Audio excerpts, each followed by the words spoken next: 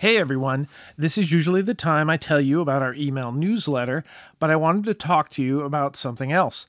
As of January 2023, It's All Journalism is hosted on Spotify's Megaphone platform, so you can subscribe to our podcast there, or you can continue subscribing, listening, or download new episodes of our podcast at Podcast One, Apple Podcasts, Stitcher, SoundCloud, Amazon Music, Audible, or just about anywhere you can find podcasts.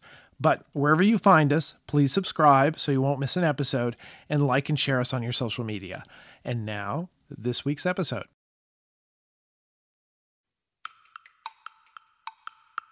The way they think about things, the way they study things, the methods they use, who they are, affects what they say, and then, as consequence, affects what the public then sees as being sort of the settled matter about certain political issues. Who reporters choose as the expert sources for their stories has a lot of implications, not the least of which is giving credence to a false narrative or failing to include diversity in our selection process. I'm Michael O'Connell. Welcome to It's All Journalism. Joining me today is Dr. Katie Searles, an associate professor of political communication at Louisiana State University. She's also one of the authors of Constructing Political Expertise in the News, which takes a look at, among other things, what types of political experts are most likely to be on a journalist's roster of expert sources. Katie, welcome to It's All Journalism. Thank you, Michael. Well, when you reached out to us about your book, you said you were a listener, so if you're familiar with our podcast, you know where we begin. Tell me a little bit about yourself. What got you interested in journalism, and how'd you end up at LSU? Sure. So, I've been listening for a long time. Big fan. I guess you can trace the journey back to when I was editor-in-chief of my high school newspaper. Me too. As is often a story I hear on this podcast. I was actually reflecting on it today before I came on, and I was remembering. So I grew up in the South, and as you well know, football is close to religion in the South. I deigned to write a couple pretty controversial op-eds about our football team. And one of them got me in real hot water, and I got a lot of threats over it. And, now I actually, in my research and in my work with journalists that are being threatened online.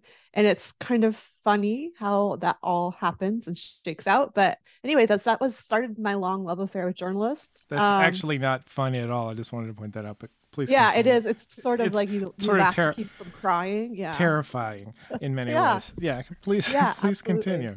Yeah, that's so that early trauma that now led me to help and support journalists in their work today. But one of the things I also learned early on that is a little bit different from lots of your guests is I loved journalism, loved doing that in high school, but I also realized that while I deeply loved journalism in the news and politics, I didn't want to do it. I wanted to study it. And so that brings me to today, where I get to do all those things. Work with journalists, talk to journalists, study journalists, but I am not actually in the newsroom. Okay. Well, we need to be studied for sure. And your book is really kind of fascinating. At risk of the podcast eating its own tail, because we book experts to talk about their expertise on the subject. So what's wrong with political experts? Why is it necessary for us to be looking at them? Part of the reason we wrote this book and I study this topic is because I think that there's nothing wrong with political experts. In fact, I think that they're vitally important, not just political experts, but all expert sources and sources in general, really. But I am an expert, so perhaps I'm partial to expert sources. And one of the things that I've really been interested in, and part of the reason I think it's important to study, is because expert sources translate complex policy issues to the public and are often really the public's only interaction with experts, right? Not all of us are lucky enough to work on a university's campus where we get to interact with experts all the time. Oftentimes, expert sources are the public's only interaction with experts. And so who gets to speak as an expert and what they say has profound importance for policy discourse and for whom the public perceives as an expert. My first impression when you sort of, told us about this book was that, that she's talking about the talking heads that are on cable news, which is part of it. But it's actually really any reporter who is going to somebody who has deep knowledge of a suspect, of a subject. Sometimes a suspect. Sometimes a suspect. And you're relying on their greater knowledge to inform your story. So where the question mark comes in, I guess, what is the process that the person uses to identify the source? What does that choice say about maybe the journalist? What does it say about maybe the expert? Is the expert the ideal person, or is it somebody that, that fits sort of a preconception or an idea from the news side of the equation to fill that role? So this is part of why this process is so fascinating to study as an academic, because it is one of the choices journalists have a lot of control over, and otherwise a process that often has a lot of input from editors, et cetera. So that's part of why it reveals so much and it's really interesting. But typically we think about it, and this is still a very grossly simplified way to think about it, but to start with, we think about, a journalist might have a story that they've decided is well suited to an expert source. You can imagine that you kind of have an infinite number of expert sources, not quite, but quite a few expert sources that you could reach out to. And you identify some based on, maybe depending on kind of outlet you're at, maybe they're local, maybe they're at the university nearby, maybe you already know them, maybe they tweet a lot, maybe when you Google them, they come up first, or maybe you just email a bunch of people and they're the ones that respond first, right? So there's lots of different kinds of factors that can influence who actually gets selected to be on the news. But the kind of implication of this is that the person that gets selected gets to speak for experts on that subject, right? And that matters because despite what we may think, much of science is not settled, right? There's a lot of uncertainty, particularly in politics. Political science is not a discipline, just to take an example, that's marked by certainty and consensus. So who gets to speak for expertise in politics actually matters a lot, because the way they think about things, the way they study things, the methods they use, who they are, affects what they say, and then as consequence affects what the public then sees as being sort of the settled matter about certain political issues. Yeah, and because we don't have really a layer of transparency of, well, why did you pick this person? Because, as you said before, you'd send out a bunch of emails and only one person responded. And then they present whatever their point of view is, which may be based, entirely in fact. It may be partially based in fact. It may be based on something that's been proven wrong. But because you feel that you've made this decision, this is the point of view that's going to be sourced in your story. And by choosing them, you give them a degree of legitimacy that, why did your newsroom pick this crazy person to talk? Well, he's the only person that would talk to me. And there are plenty of journalists who find themselves in that position. And I think maybe we don't do a lot of due diligence and push a little harder than we should. And we end up sometimes, providing a disservice to our audience, I guess. So one thing that's interesting about that point is that, sometimes it's whoever emails you back. Sometimes it's who has the best sort of quote or who's the most certain, right? Certain types of people offer different kinds of sound bites, right? We know that women and men talk differently. And sometimes that means that a man that might not be as much of an expert, or who may not even be offering what is considered, frontier work in terms of the research, may be giving the better quote, right? And so that also plays into the calculus. Yeah, and the headline and the social media, what's going to get eyes on that story, which just another factor that I'll put on my checklist of things I'm going to have to do now with every story I edit and story I read. Let's talk a little bit about construction of political expertise in the news, the book that you and several other people wrote. What was it you were trying to determine? Yeah, so it kind of has a neat origin story, and I want to quickly call out my co-authors, Yanna Krupnikov, John Barry Ryan, and Hilary Stile, who I couldn't have done this without, but particularly Yanna Krupnikov. We started on this journey a long time ago, around 2016. At the time, we were seeing a lot of election coverage that was featuring mostly male political experts, a lot of whom are our colleagues and our friends and our collaborators. And, starts off as lots of things do, where we kind of were just having conversations when we saw each other at conferences over glasses of wine, maybe more than one at times, where we're just why is this happening? Why are we seeing these people, the same people that look very similar, white men over and over, and we're never getting calls. Where are the Again, the calls? white men. Yeah. Where are the calls for us? We study American politics, we study campaigns, we study elections, but we're not getting that outreach. So what's going on? And my good friend Samara Clark, University of Arizona, who has more gumption than the rest of us, kind of said, well, let's do something about it. Stop complaining about it. At happy hour, let's do something. And she did. She started what was a very simplistic WordPress site and just kind of emailed it to all her friends that she knew studied American politics that were women, and was like, add your name. Literally in the early days, we were emailing around the password and login information, which like kind of makes my skin crawl now. And she called the website Women Also Know Stuff. And very quickly, it blew up, right? People were really excited, particularly women in political science were really excited that there was a place for us. And the idea was, let's put women experts that study politics on a website where a journalist on a deadline can go put in a couple key search terms and find somebody that studies, whatever they might be writing on. That was the idea. So we started that. I'm a founding member. I worked on it very hard for a long time, as we all did, Yanna included. Very proud of that work. But one of the things we quickly noticed was that we were seeing a lot of really great progress in the discipline. Women were really feeling more seen and heard as a result of our efforts, but very little change in terms of expert source representation. And like any academic, that makes me not very fun at dinner parties, but fun in the academy, I started asking questions. Why is this happening? What is it that journalists are looking for? Where in the decision-making process is the breakdown such that it seems to be that instead of, if you have an option that is a woman that's accessible, that's on this website where their contact information is right there, why would you go with this other person and not the woman? And so I wanted to understand, and we started to try to map out the decision-making process that journalists go through when they source expert sources.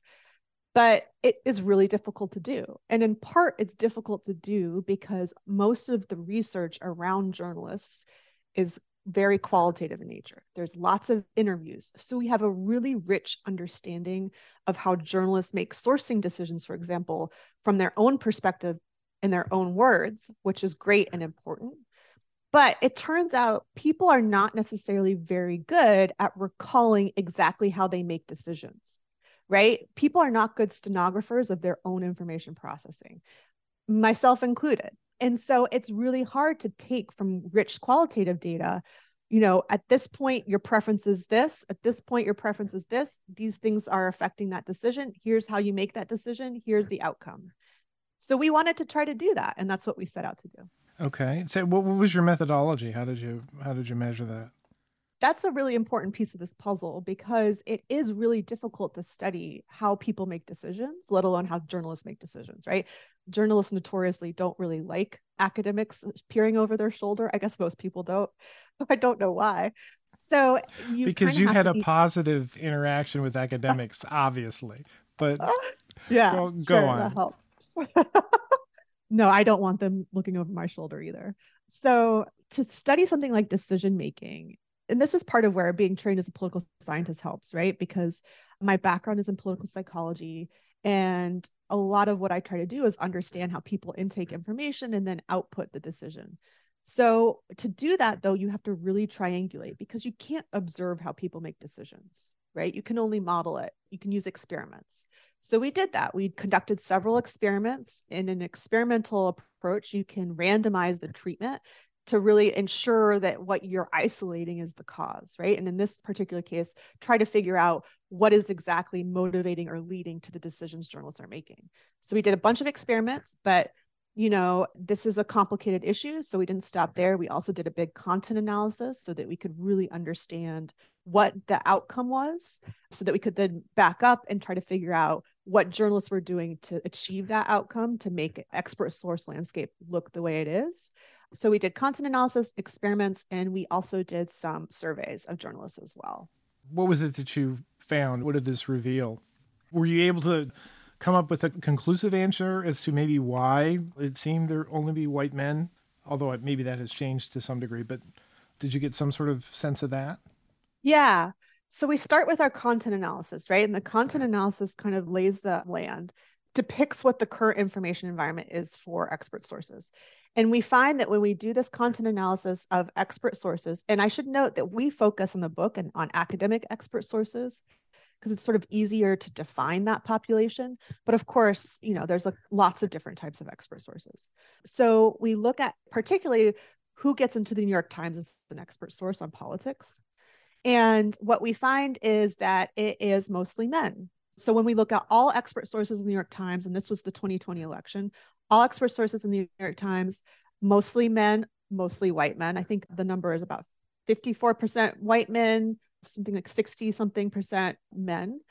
And then when we look at political experts, so narrow it just to the people that are credentialed in political science, we find that the numbers are the same, right? Mostly men, mostly white men. So that then leaves us with a data point to explain. So we then go to journalists and we do a couple different survey experiments to say, okay, what is the set of preferences journalists have that are motivating this selection, right? We see white men in the news, but you and I know that lots of things happen before that point. So, okay, can we figure out what the initial impetus for that selection is? And we do a couple of experiments where we try to figure out what kind of expert journalists see as newsworthy. And we actually find that through the experiment, journalists are more likely to think that the woman researcher conducting research on women is newsworthy, more than male researchers conducting research and more than research that has no gender cue. And when we drill down on that particular experiment, what we actually find is not that journalists thought that women are more newsworthy, it's that they don't think the men are newsworthy, which is completely antithetical to what we're seeing in the news, right? So we followed that up with something called a conjoint analysis. And a conjoint analysis is just a fancy term for an experiment where you randomize the attributes of a profile of a person and then you ask them to pick between it. And part of the reason that matters is because each of the levels are randomized and there's lots of different attributes. So this is used a lot of race research, so that if you are a closet racist, there's so many different attributes that are in that particular profile, you have enough cover to always select the person that's non-white. In this particular scenario, we use the conjoint to try to figure out, okay, well, is really what's going on implicit gender bias, but it's just hard to trace back to the origin. But what we find is that, again, even when we do this sort of fancy experiment that is supposed to uncover or help prevent people from responding in a way that's more virtue signaling than true, we still see that journalists are more likely to want the non-white female expert source. So then we're left with a picture of expert sources in the news that's very white and male, but a set of preferences in an experimental studies from journalists that is not that. And so we went back to the drawing board and we said, okay, well, if journalists' preference aren't for white men, but white men are the ones making it to the news as expert sources, what is happening in the intervening points and decision-making that is leading to that outcome? And we do a couple more experiments. The first one we ask journalists for their ideal expert source. And some journalists are assigned to a condition in which they're timed. So they only have 15 seconds to name that source. And some journalists get as much time as they want. And our idea here is we can mimic, it's of course not an accurate, like a completely true portraiture, but we can mimic newsroom pressures and see, is it just so happens that white men are most accessible, like they're on top of the brain. And so when people are stressed out and under time pressure, they come up with that name right away. So we did that thinking maybe time pressure explains this phenomena. No. So whether journalists were timed or not, something like 70% of journalists offer white men as the expert source that they would prefer. And this is when we're saying, okay, imagine you can have anyone as an expert source. Who would it be? And it doesn't matter the time pressure. So we go back to the drawing board again and we say, okay, could it be networks?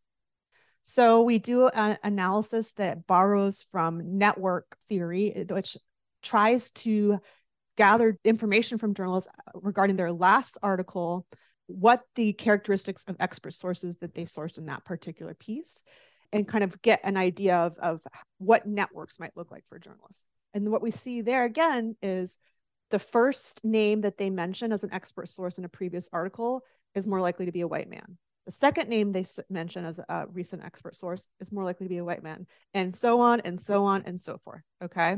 So networks are very clearly, or it seemed from this particular test, seem to be primarily made up of white men. So then to kind of seal the deal and really try to understand what's going on, we say, okay, when I say that this is a passion project, I mean it, right? We were not going to let this dog lie. So we say, okay, well, maybe it's the experts. And we go and we survey experts. And they were quite nice. No. They were, no, sometimes they were very accessible. We can be very difficult. I will say that. I understand. Academics are notoriously difficult. I commiserate with journalists from that perspective. But what we found when we talked to experts is that both women and men and people of color all report receiving media requests at equal rates. So it's not that one group is getting asked more often, at least not from the expert source population we sampled. But what we did hear is that men are slightly more likely to say yes, white men in particular. And this is super fascinating from my perspective. I know you talk about this a lot in your podcast. Women and people of color were more likely to report having negative post-interview experiences and that affecting their decision to say yes. So particularly faculty of color were saying they get more threats, more harassment, more mixed feedback following an interview that then affects their decision-making. Those experts are the ones who are getting the negative feedback, that goes to them. Is there any sense that the newsroom gets any of that, a sense of that, and that somehow impacts their choice? That, the last time we had that person on, we got a ton of really negative calls. Maybe we should try somebody else. That's a really good question. That feels really hard to observe, but like kind of anecdotally, because a lot of my other work looks at online abuse and harassment of journalists, I do think, and I have friends that are in this space that are both expert sources, but also journalists, right? I do hear stories of that a journalist would really like to speak to a non-white person or a woman. For example, journalists covering Elon Musk often would like their sources to look more diverse. But the problem is that when you talk about Elon Musk in the news, people come after you, right? And this is a situation where if you have a relationship with a source that is a non-white male, you may want to talk to that person, but you may also know that like this person is about to get a barrage of emails in their inbox threatening to kill them, right? I can't imagine that these considerations are completely divorced from each other. It's just really hard. Those considerations are more difficult to map out. And they're also, unfortunately, increasingly more timely and frequent, right? We've had guests that we've invited on the podcast. I had a guest who, even though she had written a book, didn't want to come on for that very reason because of the subject of the book. She was concerned that she was going to get like blowback from it. And so she just wanted to go ahead and do what she needed to do to take care of the book, but not necessarily participate in a podcast about it. And then also hearing from a recent guest that they had somebody who was stalking them online. Yeah. So yeah, it's very real and present threat. And lots of times academics do not receive support from their institutions, much like journalists do not receive support by and large from their newsrooms. Yeah. Okay. So one of the things you were talking about was in the book is this idea of newsworthiness and, how that goes into choosing who is going to come on and speak.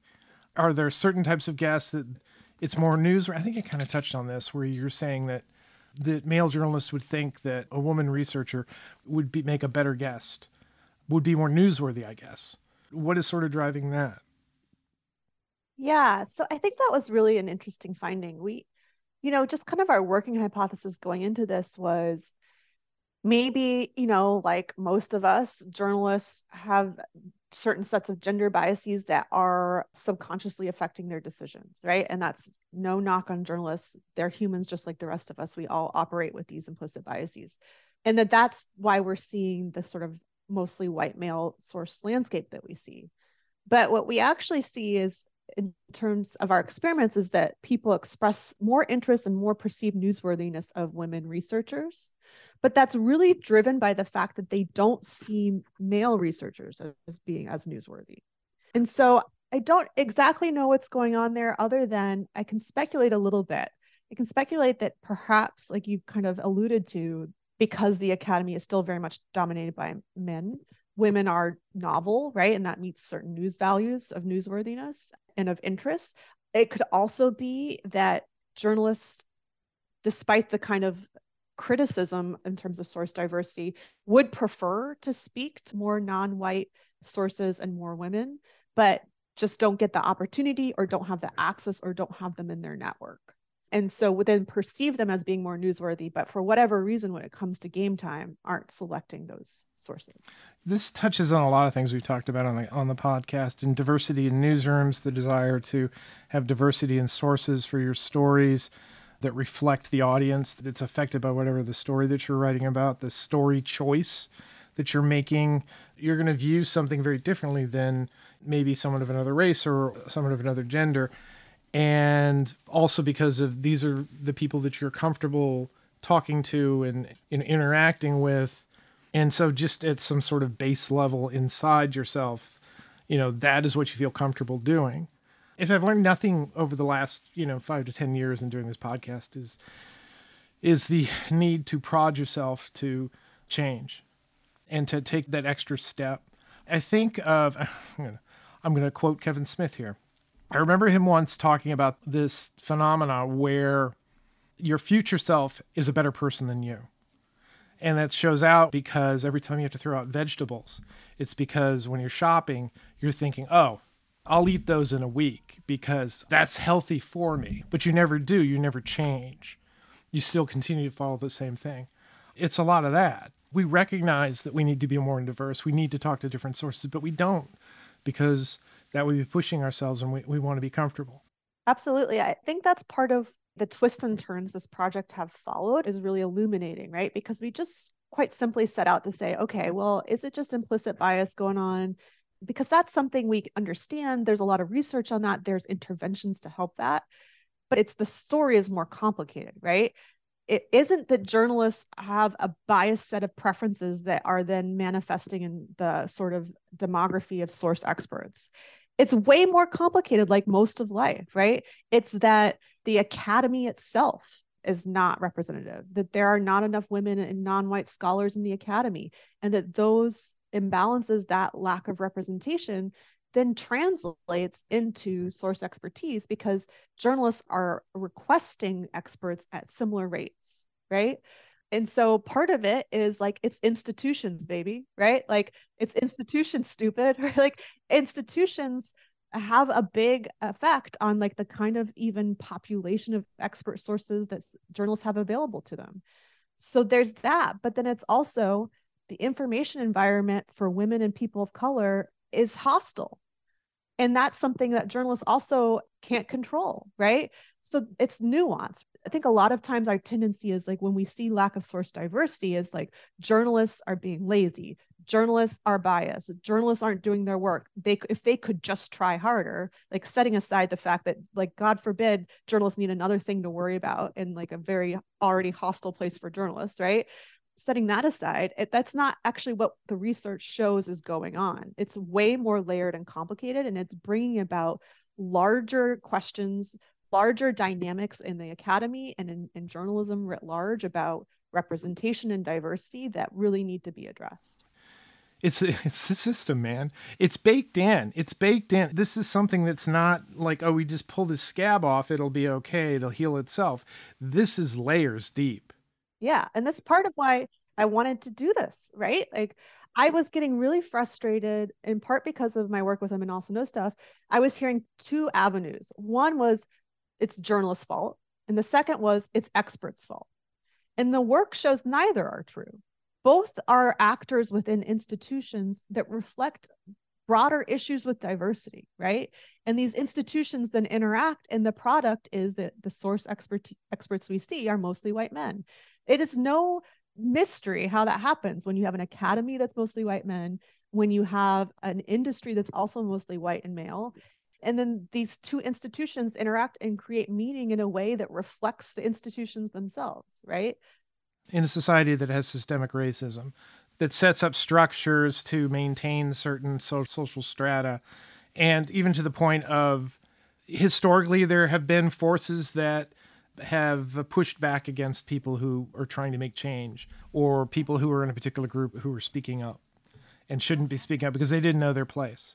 And part of it is like also when we're offering critiques of source diversity without understanding the whole very complicated picture, what we're doing is either asking newsrooms to put further onus on the reporters that may not have the time or resources to change their sourcing patterns, right? Without giving them those time or resources.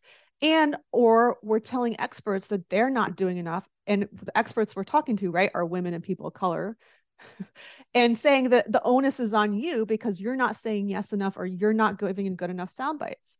Neither of those things are conducive to changing anything, right? So that's part of why I think I'm hoping that, when people see this work, they're not like, oh, another academic. I can't curse on this podcast, can I? But, crapping on journalists. I'm not trying to do that, right? In fact, what we're hoping to do is to offer nuance and potential solutions to this issue that we know journalists care about, that we know experts care about, but that has so far lacked nuance, right? I feel like we could be like picking at this for a very long time, but so I try to offer hope here. I haven't asked this a long time in a podcast. What are our marching orders? What do we need to do? If somebody hears this, what do they need to do? What do you think they need to do? I think it points to a couple things. Quite simply, if you're a journalist and you care about these things, the easiest fix, and I put easy in quotes, right? Because it's all relative. It's not that easy, but the most simple directive is that you have to request interviews from women and people of color at higher rates if you want women and people of color to be represented in source experts, because we know that they're more likely to say no, because we know that white men are more likely to say yes. The way to change those numbers is to ask more women and more people of color. Ed Yong has written about this extensively and about his own audits of his source experts and his own efforts to try to diversify. And he speaks anecdotally to this particular point, which is that he realized that he was going to have to do more work and engage in more effort to source non-white men.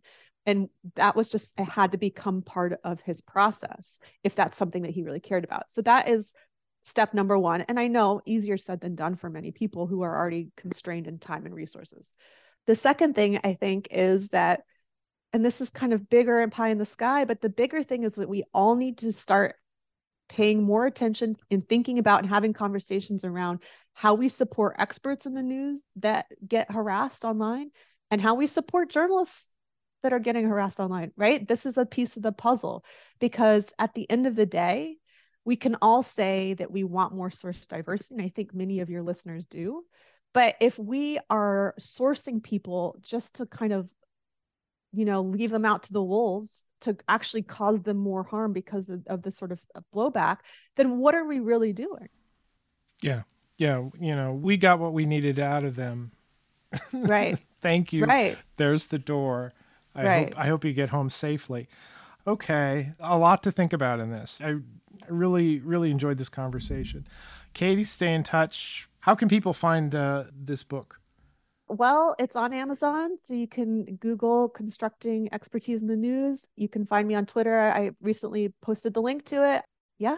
Published by Cambridge, so you can find it there too if you'd like, or find it at your local bookstore, which I know is supposed to be what we're saying anyway. Don't go to that other place. It's part of the problem. I know. We can't say it because they'll turn us off. That's not true. Maybe. I don't know. Who knows? Let's not find out. Katie, thanks for coming on the podcast. Thank you, Michael. It was a pleasure.